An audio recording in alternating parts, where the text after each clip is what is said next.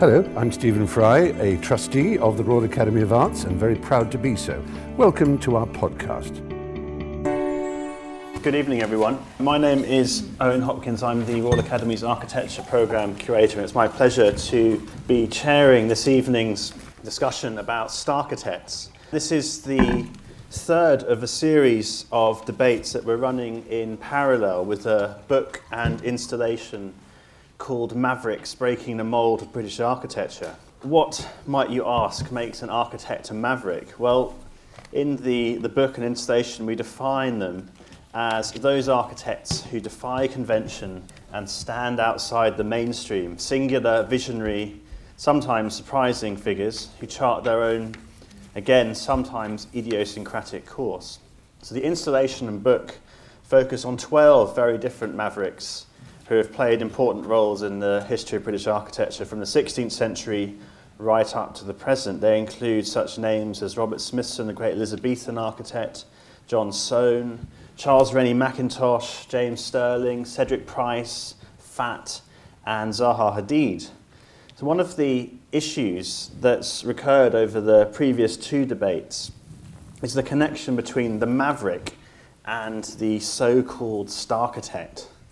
And I call it so-called because it's a rather, I think, slightly ugly conjunction of two words into one, but maybe we'll unpick those a little bit later on.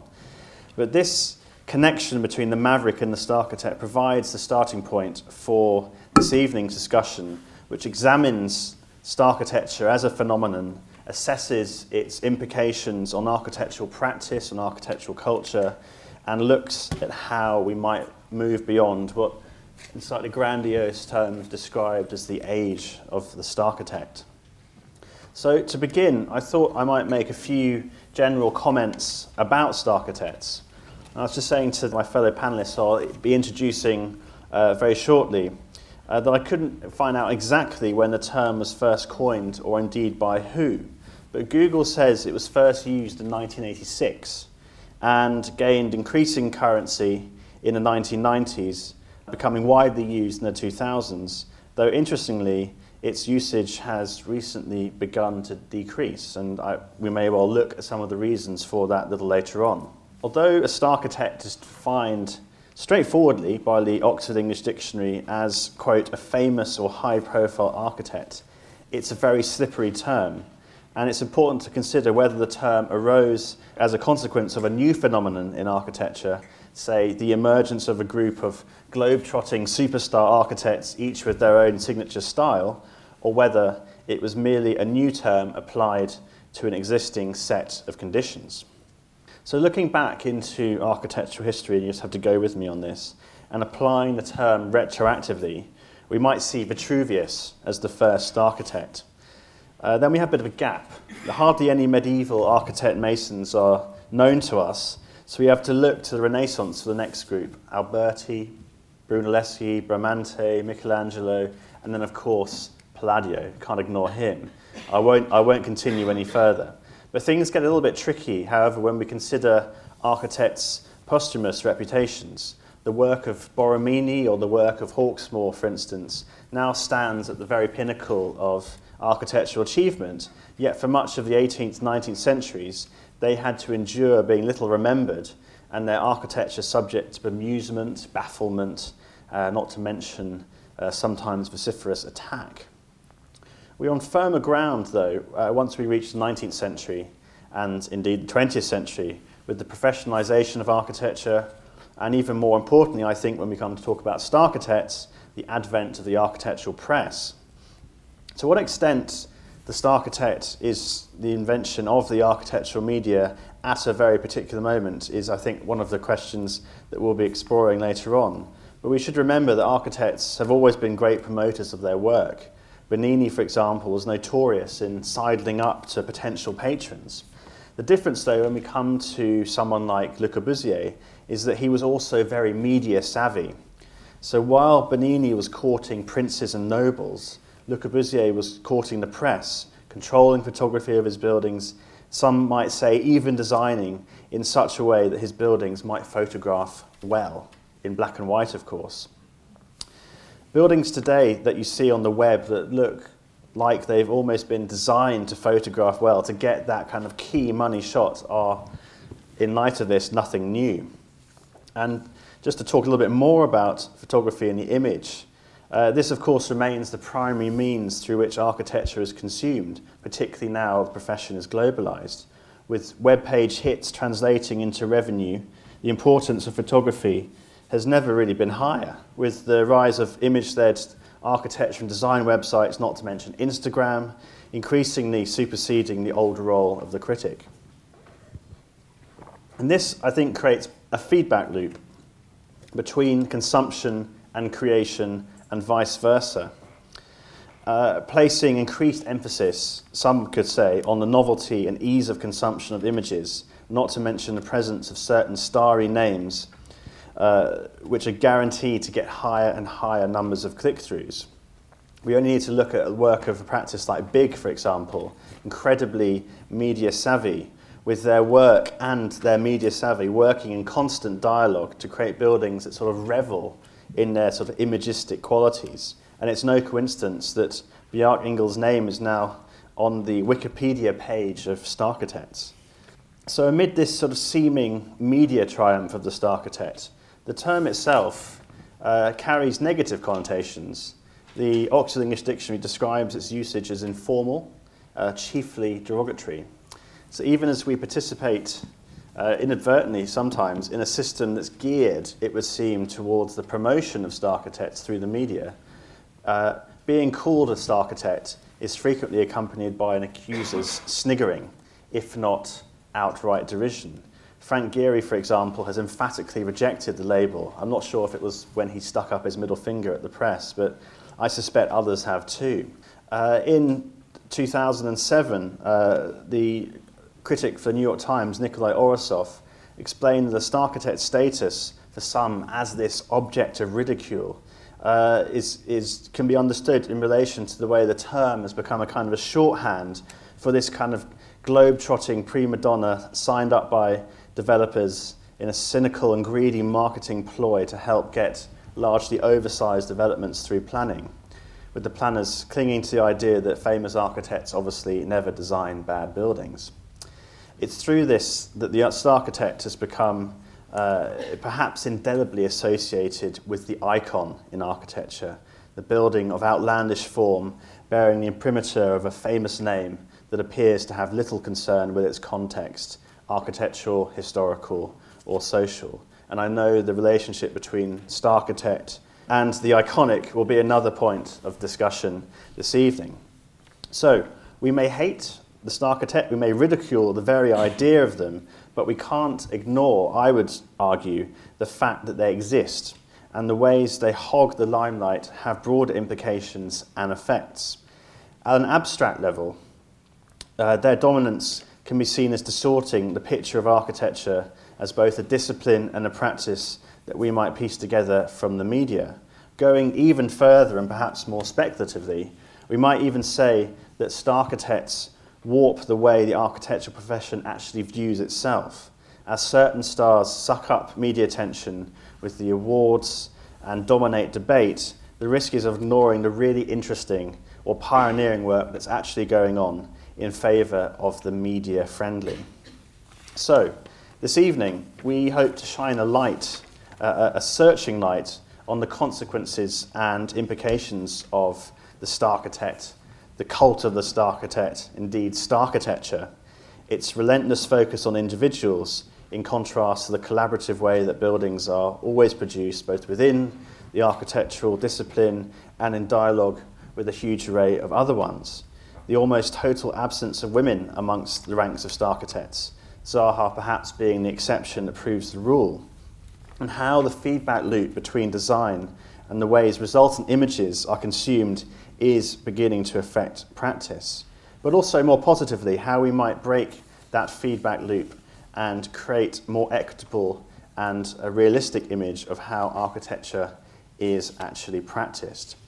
So our first speaker this evening is Karen Cook, to my far left, who is founding partner of PLP and is a former partner of KPF. Karen. Perhaps it's human nature to idolize objects. Perhaps star architecture is not an invention of the 1980s. I think it's human nature to want to perpetuate ritual and to seek order and direction from a higher power.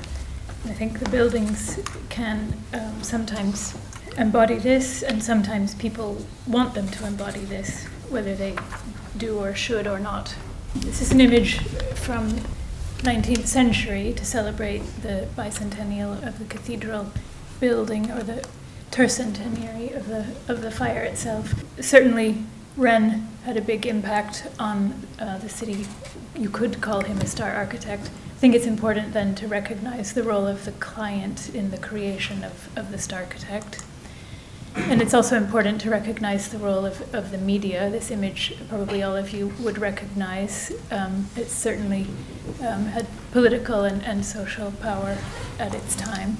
It could be said that if there is a decline in star architecture today, maybe it's a sign that people are not finding fulfillment in the role that they're assigning the image as they would if they were to be a part of a ritual and actually experience the building. I would also like to pose the question, is it appropriate to place highly show-off objects as a collection of objects to make an urban environment? I think everybody would probably agree with that. This table of contents comes from Intelligent Life. It's a magazine that the Economist puts out every 2 months. And I found it interesting because of the series that Owen has put together. There's an article under architecture called The Twilight of Show-Off Buildings.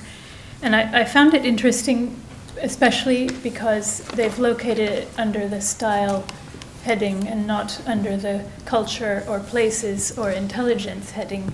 And I think that says something about architecture and how the public have begun to perceive it. And I think there's a risk that the architect is relegated to stylist, and that implies a loss of the master builder and a loss of permanence that architecture could give to a society and to the occupants who use the buildings.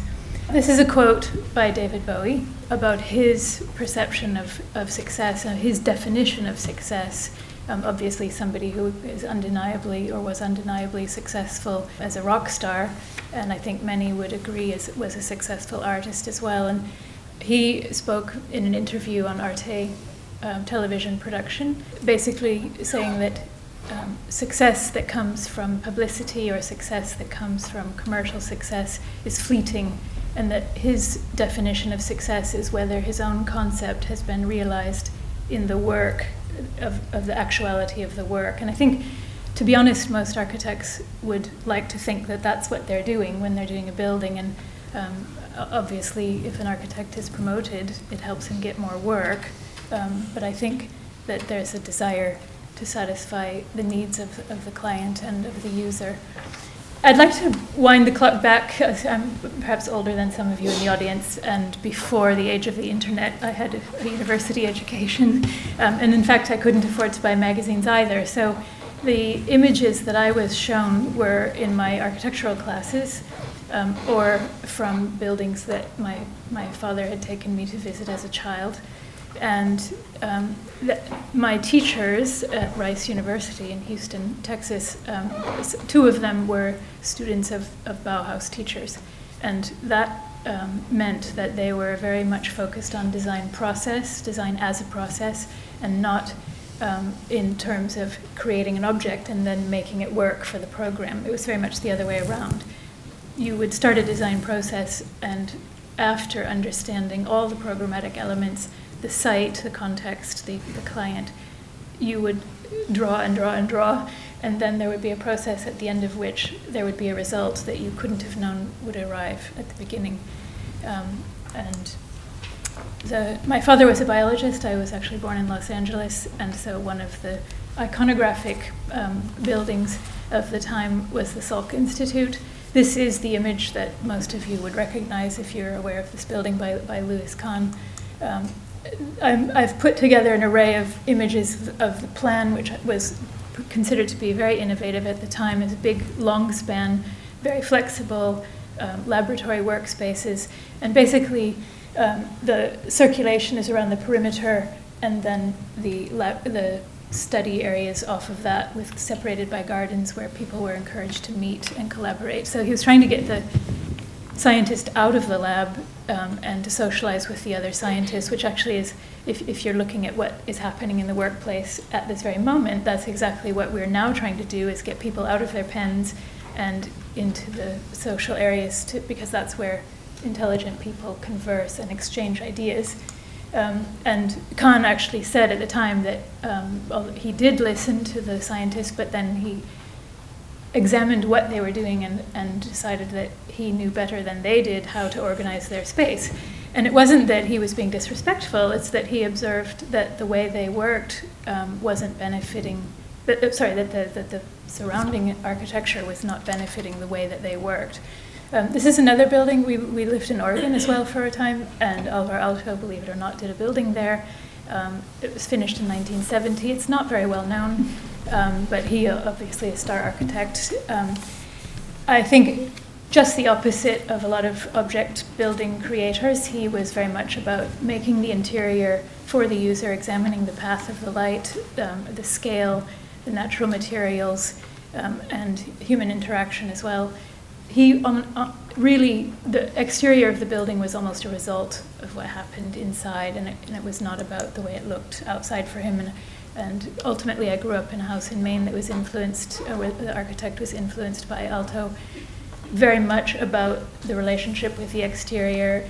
And I would like to point out the hearth, the fire, the etymology in French being the etymology of foyer, of family, and basically very primitive meaning. And Aalto explaining how to deal with all of these programmatic elements, but then basically absorbing them to the extent that they didn't control you, because ultimately your design process has to be free to be able to come up with some design. Mies, for me, another 20th century iconographic architect. He broke all the rules in New York by setting the building back, which was against city planning, and had a big fight to do so, which he won, and created the public space in the middle of the city, which was much needed. And Le Corbusier, you mentioned, I wanted to put him here because a lot of people can agree or disagree with his premise. I think there was both Mies and Le Corbusier, very many very bad copies made of their work internationally. I think at the origin, very good design, again, thinking of the family. In this case, housing people after the war, where there was a huge demand and need for housing a lot of people very quickly. I think we're facing that situation here in London. It's not being addressed. I guess we're talking about British architecture in this series, but what we're not yet really talking about, and I think it's another topic, is what happens when the very best architecture in the world, which you could argue is done here, some of it, is badly copied outside, and what happens when people are doing star architecture. So life after star architecture, maybe we're going back to Vitruvius, and this is actually an edition by Laugier, French edition of the Principles of Architecture. I think the image of the frontispiece is really important. It's showing very basic shelter out of natural materials, and there's maybe an idyllic setting of a woman explaining to the child. Some like to say it's the naive architect, but I think in its very most basic form, it's a woman and a child, and you could say that it's the family. At the same time, there was an English edition and a frontispiece for the English, very different in my view. It's still a shelter, it's a little less primitive. There's the disappearance of the woman and child. I don't know what that says about the attitude at the time of the role of the woman in the shelter. There's a lot of builders building, and I think that's terrific. It's actually showing that British society, even then, was very focused on building, and I think that's one of the great things about being an architect in London today. So this is my last couple of slides here. I wanted to show, this is a slide I sometimes show to clients who are not familiar with working in London, what the architect needs to do to do a project here, because in some countries it's much simpler than it is here. So I explained to them that they have a project and they have themselves as the client, but actually there's a number of other bodies who consider themselves to be the client as well. And the architect gets to be this tissue connecting everyone or trying to lead everyone along. And I think that's really important for clients to understand.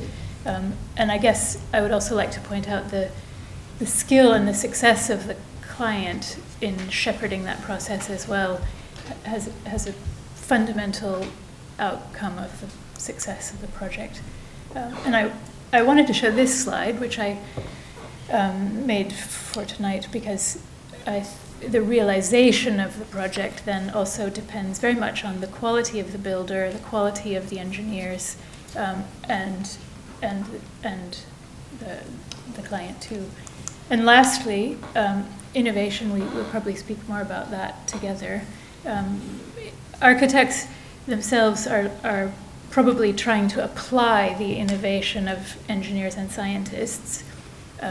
Where architects themselves can be innovative is in addressing the social situation of society. And I guess that brings in a number of other people. If we're looking at what's happening in society now, post-star architecture, and the way we're living and the way we're working, we're demanding a lot more out of our buildings, and it's probably time to consider if the buildings themselves need to be different. And that means other types of consultants coming into the project and advising on the project. Thank you very much. Thank you.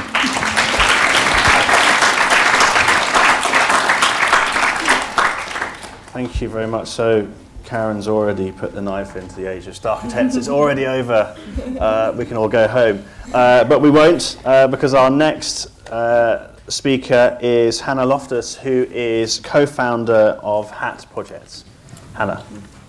Well, I guess I'm pretty much well set up for disagreeing with Karen's premise about the death of starchitecture.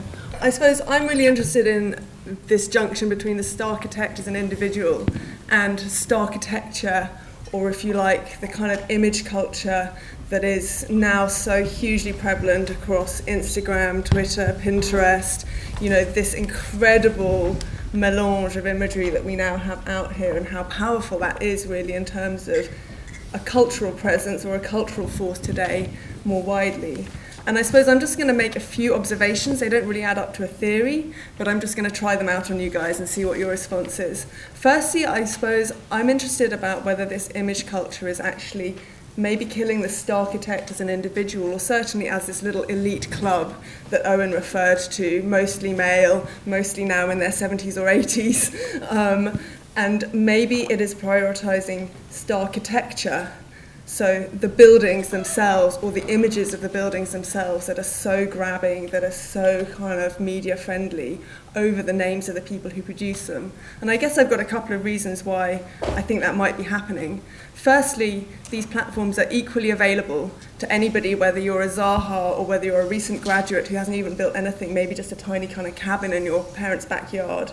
That tiny cabin can get pinned, retweeted, reposted, and reach an audience of billions across the planet now. This is something that really wasn't available to that original Starchitect generation unless you had the money and the resources for the kind of PRs that would go to the magazines that Karen couldn't afford to buy, that were really the only way that people were consuming these things at the time. But now, media, as Owen said, the critics aren't really there. The critics aren't really doing a filtering job. The public is doing this incredible job of just collating stuff from everywhere. And what's happening is those images are getting divorced from the person. It's more the tastemaker, the curator of that Instagram feed, the person who puts together that Pinterest board, the zines, the Kanye West, if he talks about his architect for his apartment and it just kind of spreads all over the world. You might not have even heard of them before that moment.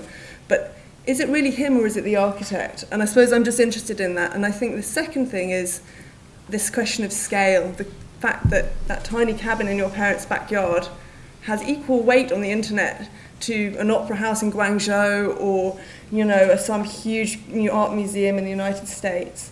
And what does that really mean for starchitecture or starchitects? Are we just getting that same thing that the pop culture has within music, where you can put a record out from your bedroom? It's so easy now to become that star.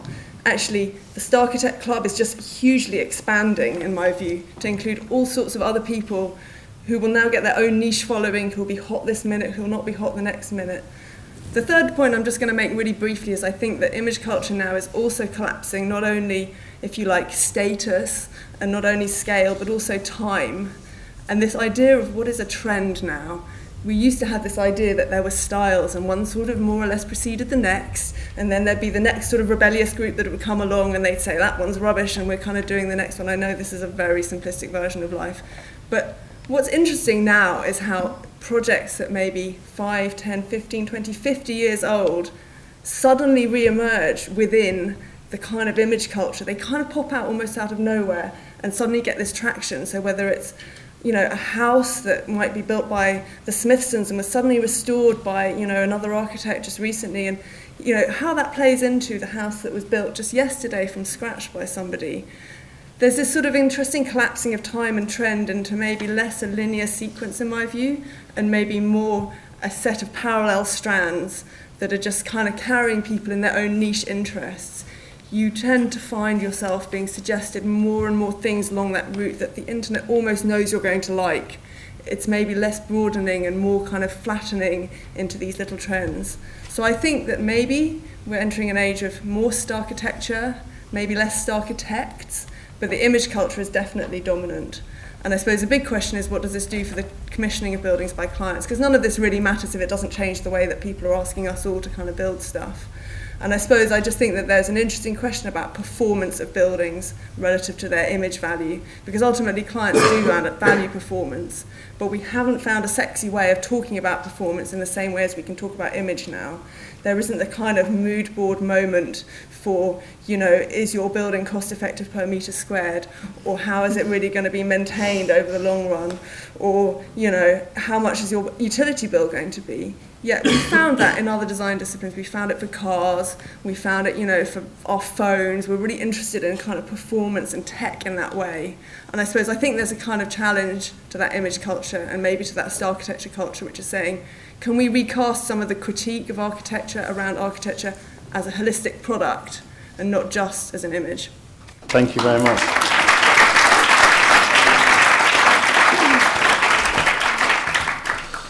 And now we have Catherine Pease, who is co-founder of vPPR.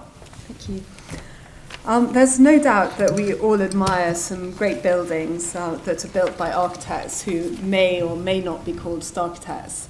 What troubles me is that I think the term starchitect is incredibly distorting and damaging to the profession. I would like to touch on 3 points on this subject.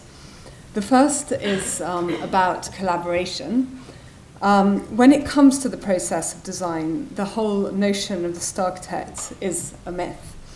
Architecture looks to find design solutions for social, economic, and environmental problems. These are only a few of them. The idea that one person, the starchitect, can resolve all these complex questions is a real distortion to the profession and damaging to the profession as a whole. Architecture and the process of design is about collaboration and complex teamwork. Going back to the image, as mentioned by Karen and Hana, the image reduces the architecture to a single aesthetic image, when the reality is that it's a complex machine, and a complex machine needs many to create and build it. And as was mentioned before, photographs fail to convey the programmatic successes or failures of the building as an inhabited living organism. Collaboration is something we care deeply as a practice. At vPPR Architects, there were 3 founders. We felt that as 3 of us could bring far more to architecture and create new ideas and solutions by combining our experiences. We were 3 women setting up in our mid-20s. We all learned from each other, supported each other. This would have been much tougher being alone. In addition, it's about our team at vPPR Architects. It's about the engineer, the contractor, the collaborators, fellow designers, architectural precedents, contemporary precedents that all influence and are really critical to the outcome of what we design. And above all, again mentioned by Karen, is the client, an open-minded, ambitious client who can lead a conversation and allow architects to push ideas further will result in great buildings. In a way, I think there should be a term for Starky clients over Starchitects. Architecture needs to be a collaboration, and architecture is a conversation and not a monologue. My second point is about young emerging practices and small practices. If architecture as a profession wants to bring solutions to social problems, then it's a question for every architect and not just the big names and the big firms. Innovation in design very often comes from young practices and emerging talents. And if we look at this city and all the social problems that need to be resolved, in particular the housing crisis, diversifying this pool of architects will create many solutions and create a more diverse city. The public procurement process is incredibly tough for young and emerging firms, and public tenders require very complex form filling, and it's this chicken and egg situation where if you haven't built a certain type of building or haven't built a certain scale of building, then it's impossible to win that type or that scale of building. But in actual fact, I strongly believe that the architecture is about a process, and that process can be translated across many scales and across many types of buildings. Clients should really be encouraged to work with a more diverse pool of architects, and this will result in more diverse architecture.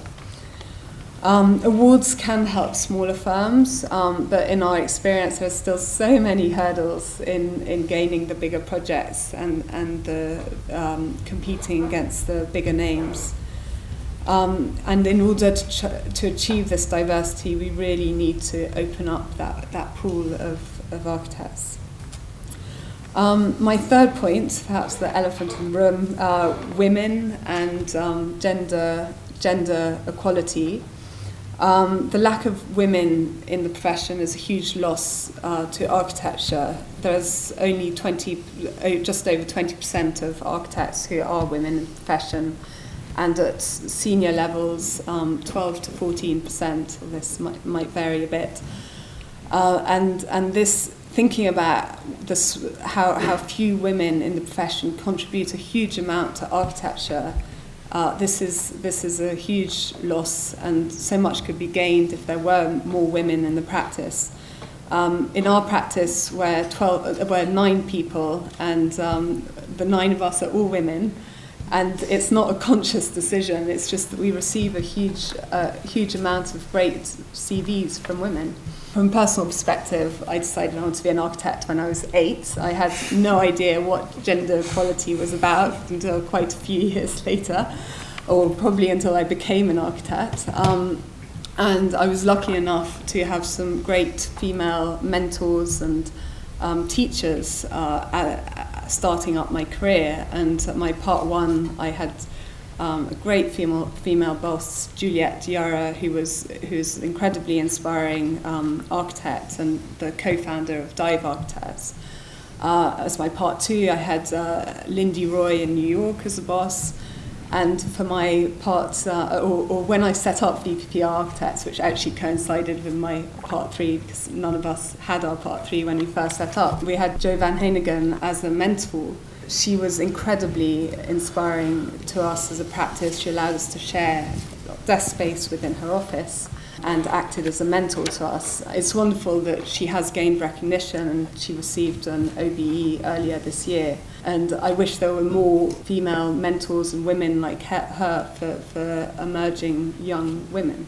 It's a huge question because it's not something that architecture can resolve on its own. It's a much bigger political question surrounding gender equality as a whole in Britain. And you look at countries where there is greater gender equality, such as Norway and Sweden, that has a 50% divide. And I think that if we could achieve those numbers, we would be gaining technically 60% more women in the profession, and that represents 60% more talent in the profession. So we need more women and more female mentors. Just to wrap up, I don't think it's about the male starchitect. It's about collaboration, more diversity in terms of architects working on projects, and it's about more women.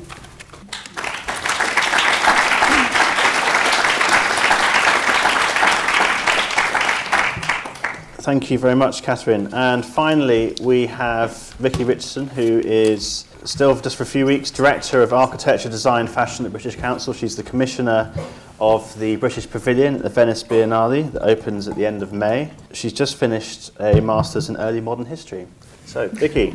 I think there is an elephant in the room, although I'm not sure I like being described as it, or any of us would. But I think the elephant in the room is that this is International Women's Day, I think, and we are an all-women panel, apart from Owen, which is pretty unusual. And I think, obviously, Owen's trying to make a statement here of some sort in organising this event in such a way that you've also got the whole question that we're meant to be discussing of starchitecture and icons and mavericks and so on.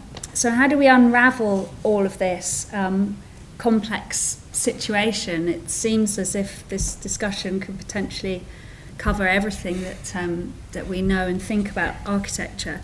I think just to stick first of all with the starchitecture part of the discussion before addressing the elephant bit. I think, as some people have said, the term starchitect is itself part of a critique rather than a positive celebration of something, and I think it has to be seen in that kind of context.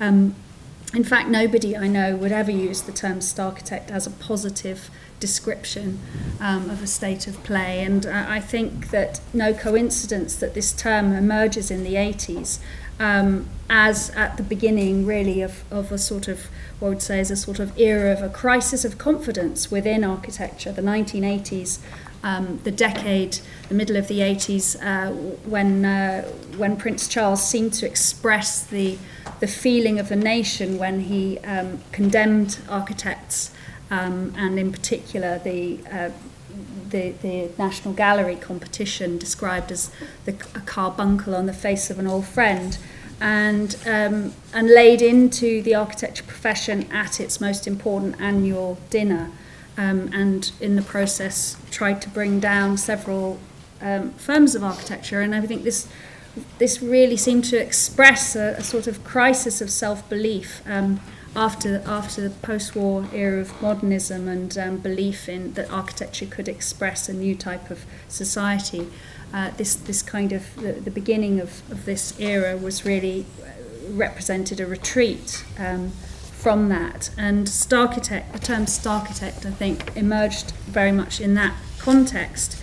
But I think that more generally what we're talking about is the relationship between the individual and the collective, the relationship between an individual creative and the role that person plays in a creative process, and collaboration. And it's interesting how collaboration now has become one of those words, a bit like sustainability, where it's self-evidently a good thing. I mean, who on earth would stand up and say they were against collaboration? Who would, just as nobody would stand up and argue for an unsustainable way of building or designing. I mean, collaboration is it's become one of those kind of meaningless buzzwords in my opinion. And interestingly, I think that at times in history where you've had the strongest individuals, or those individuals who are deemed to have changed architecture most, it's also the periods where you've had the strongest form of a sense of solidarity and collective in society. So if you think of Brunelleschi, a creative genius, hero of the Renaissance, definitely a starchitect. But, he was involved in one of the largest collaborative processes. Building Florence Cathedral took hundreds of years, and his work came on the back of other architects and stonemasons and engineers and so on. But he was the one who solved the problem that no one else could solve and discovered a means to build the dome. But it didn't end there. He died before the cathedral was finished, and his work had to be finished for him. It was a vast collaborative effort. But he did play a decisive role, and he was particularly forceful, and he imposed his will on that situation and came up with an incredibly genius solution. So what is this relationship between the individual and the collective? I think that's the key thing. And I think sadly the debate about starchitecture is already decided. It's one of those words that's, as you said, Owen, it's become a shorthand for saying exactly what you think. Stating your position without having to say anything at all, just as having an all-female panel or saying it's International Women's Day. Already, the debate's already had. We don't need to even talk about it. We're all here celebrating a position without having to debate it. Actually, I think there's a lot more to say on this, and I think that if anything, we need to actually defend the values of starchitecture, bizarrely enough, because I think that we live in an era where our sense of what it means to be an individual is just as weak as our sense of what it means to be a collective. Strong individuals, that sense of kind of being, that you can make a difference, that you can be an agent, you can do anything's possible, and you can make it happen.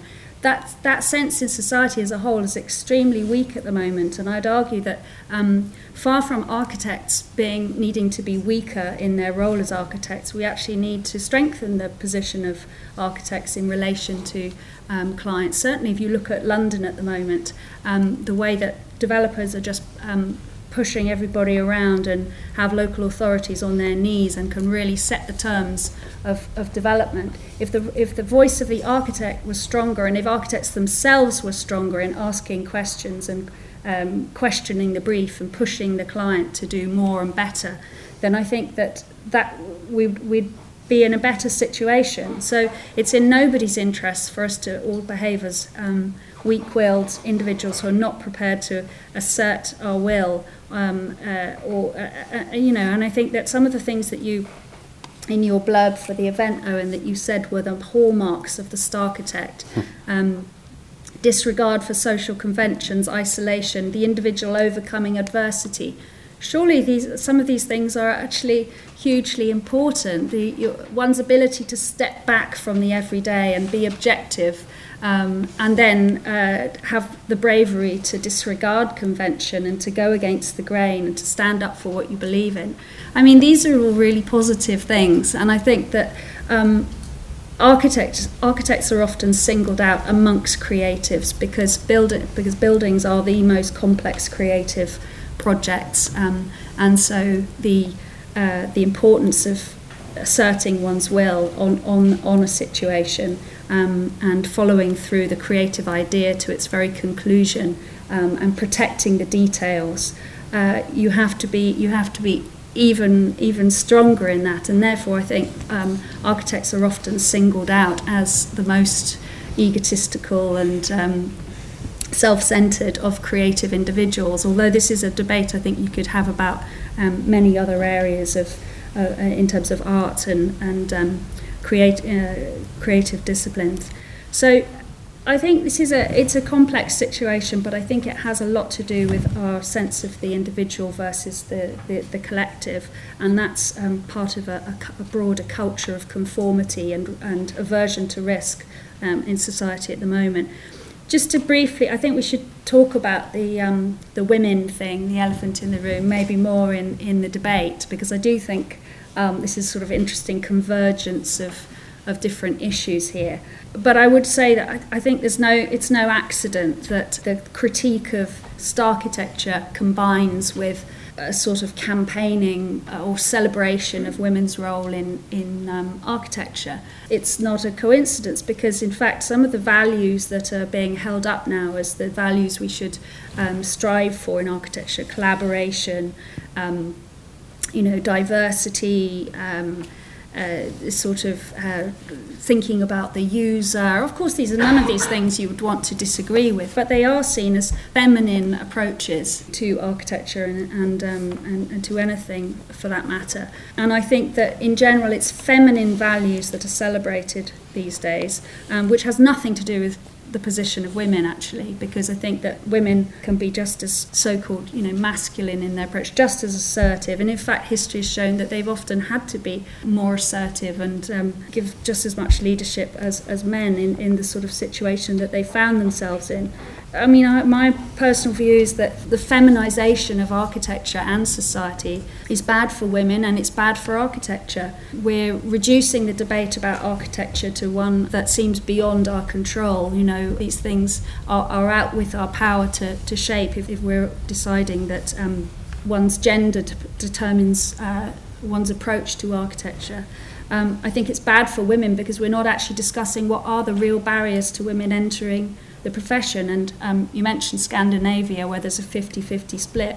Well, look at their childcare. It's not a coincidence. Let's have free 24-hour childcare. That was always the demand of feminists in the 60s, and I don't think that I think that it's very simple. If you want women to participate equally, or if you want stay-at-home dads to participate equally, we need proper childcare, and it's quite simple. But I don't think it's to do with changing a fundamental approach to architecture, because that would lead us just to a view that would say that there are actual biological differences between men and women and the way that we design. Thank you very much.